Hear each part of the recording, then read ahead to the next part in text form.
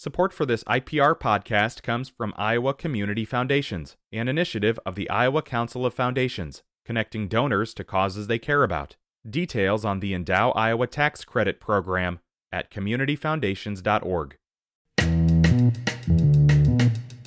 Today is Wednesday. It's the 13th of December. This is Here First from IPR News. I'm Clay Masters.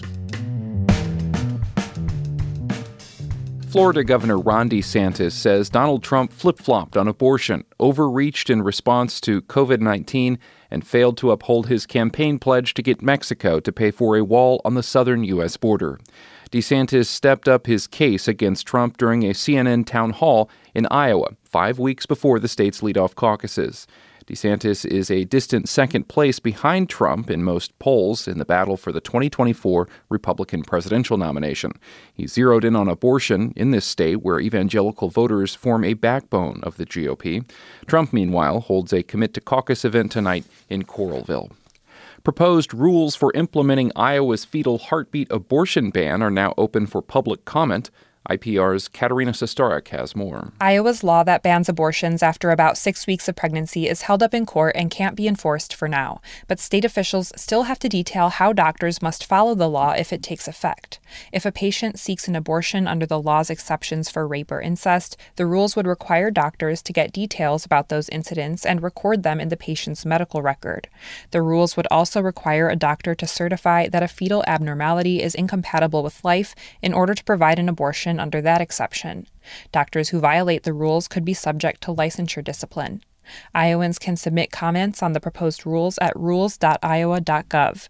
The Administrative Rules Committee and the Iowa Board of Medicine will consider the proposal next month. Governor Kim Reynolds says a display from the Satanic Temple of Iowa will stay in the Capitol in Des Moines this month, but she asked Iowans to join her in prayers focused on the nativity scene nearby. The Satanic Temple display features a statue with a ram's head surrounded by electronic candles. The group got a permit to put up the display in December. A Republican lawmaker called on the governor to have it removed. Reynolds says she finds the display objectionable, but in a free society, the best response to objectionable speech is more speech. Reynolds encouraged Iowans to join her yesterday in praying over the Capitol, where a nativity scene is also on display. Reynolds says the nativity represents the true reason for the season. A survey by Iowa State University shows farmland values have started to plateau. As IPR's Sheila Brummer explains, there are different findings across the state. Once again, Iowa is seeing a record high price for an average acre of farmland at $11,835. That's an increase of 3.7%. However, Iowa State University economist Robil Chandu says it isn't the major bump seen during the past few years when farmland jumped 17 and 29%. We're still at the peak, but we're seeing the peak slow down a little. Chandu predicts values will hold steady in the future, even though they are impacted by interest rate hikes, lower commodity prices, higher costs, and drought.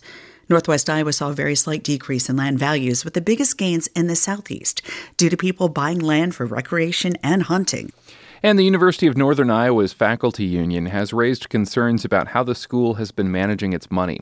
Nearly $1 million was moved from the general fund to cover shortfalls in the athletics budget over the past 2 years.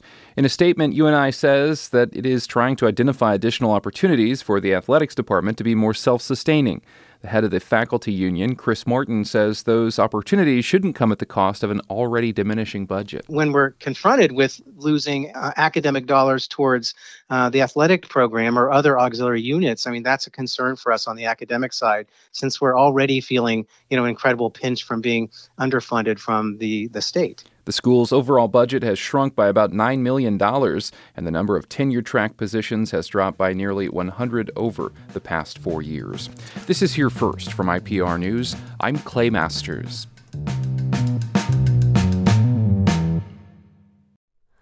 Hi, it's Terry Gross, the host of Fresh Air. We bring you in-depth, long-form interviews with actors, directors, musicians, authors, journalists, and more. Listen to our Peabody Award-winning Fresh Air podcast from WHYY and NPR.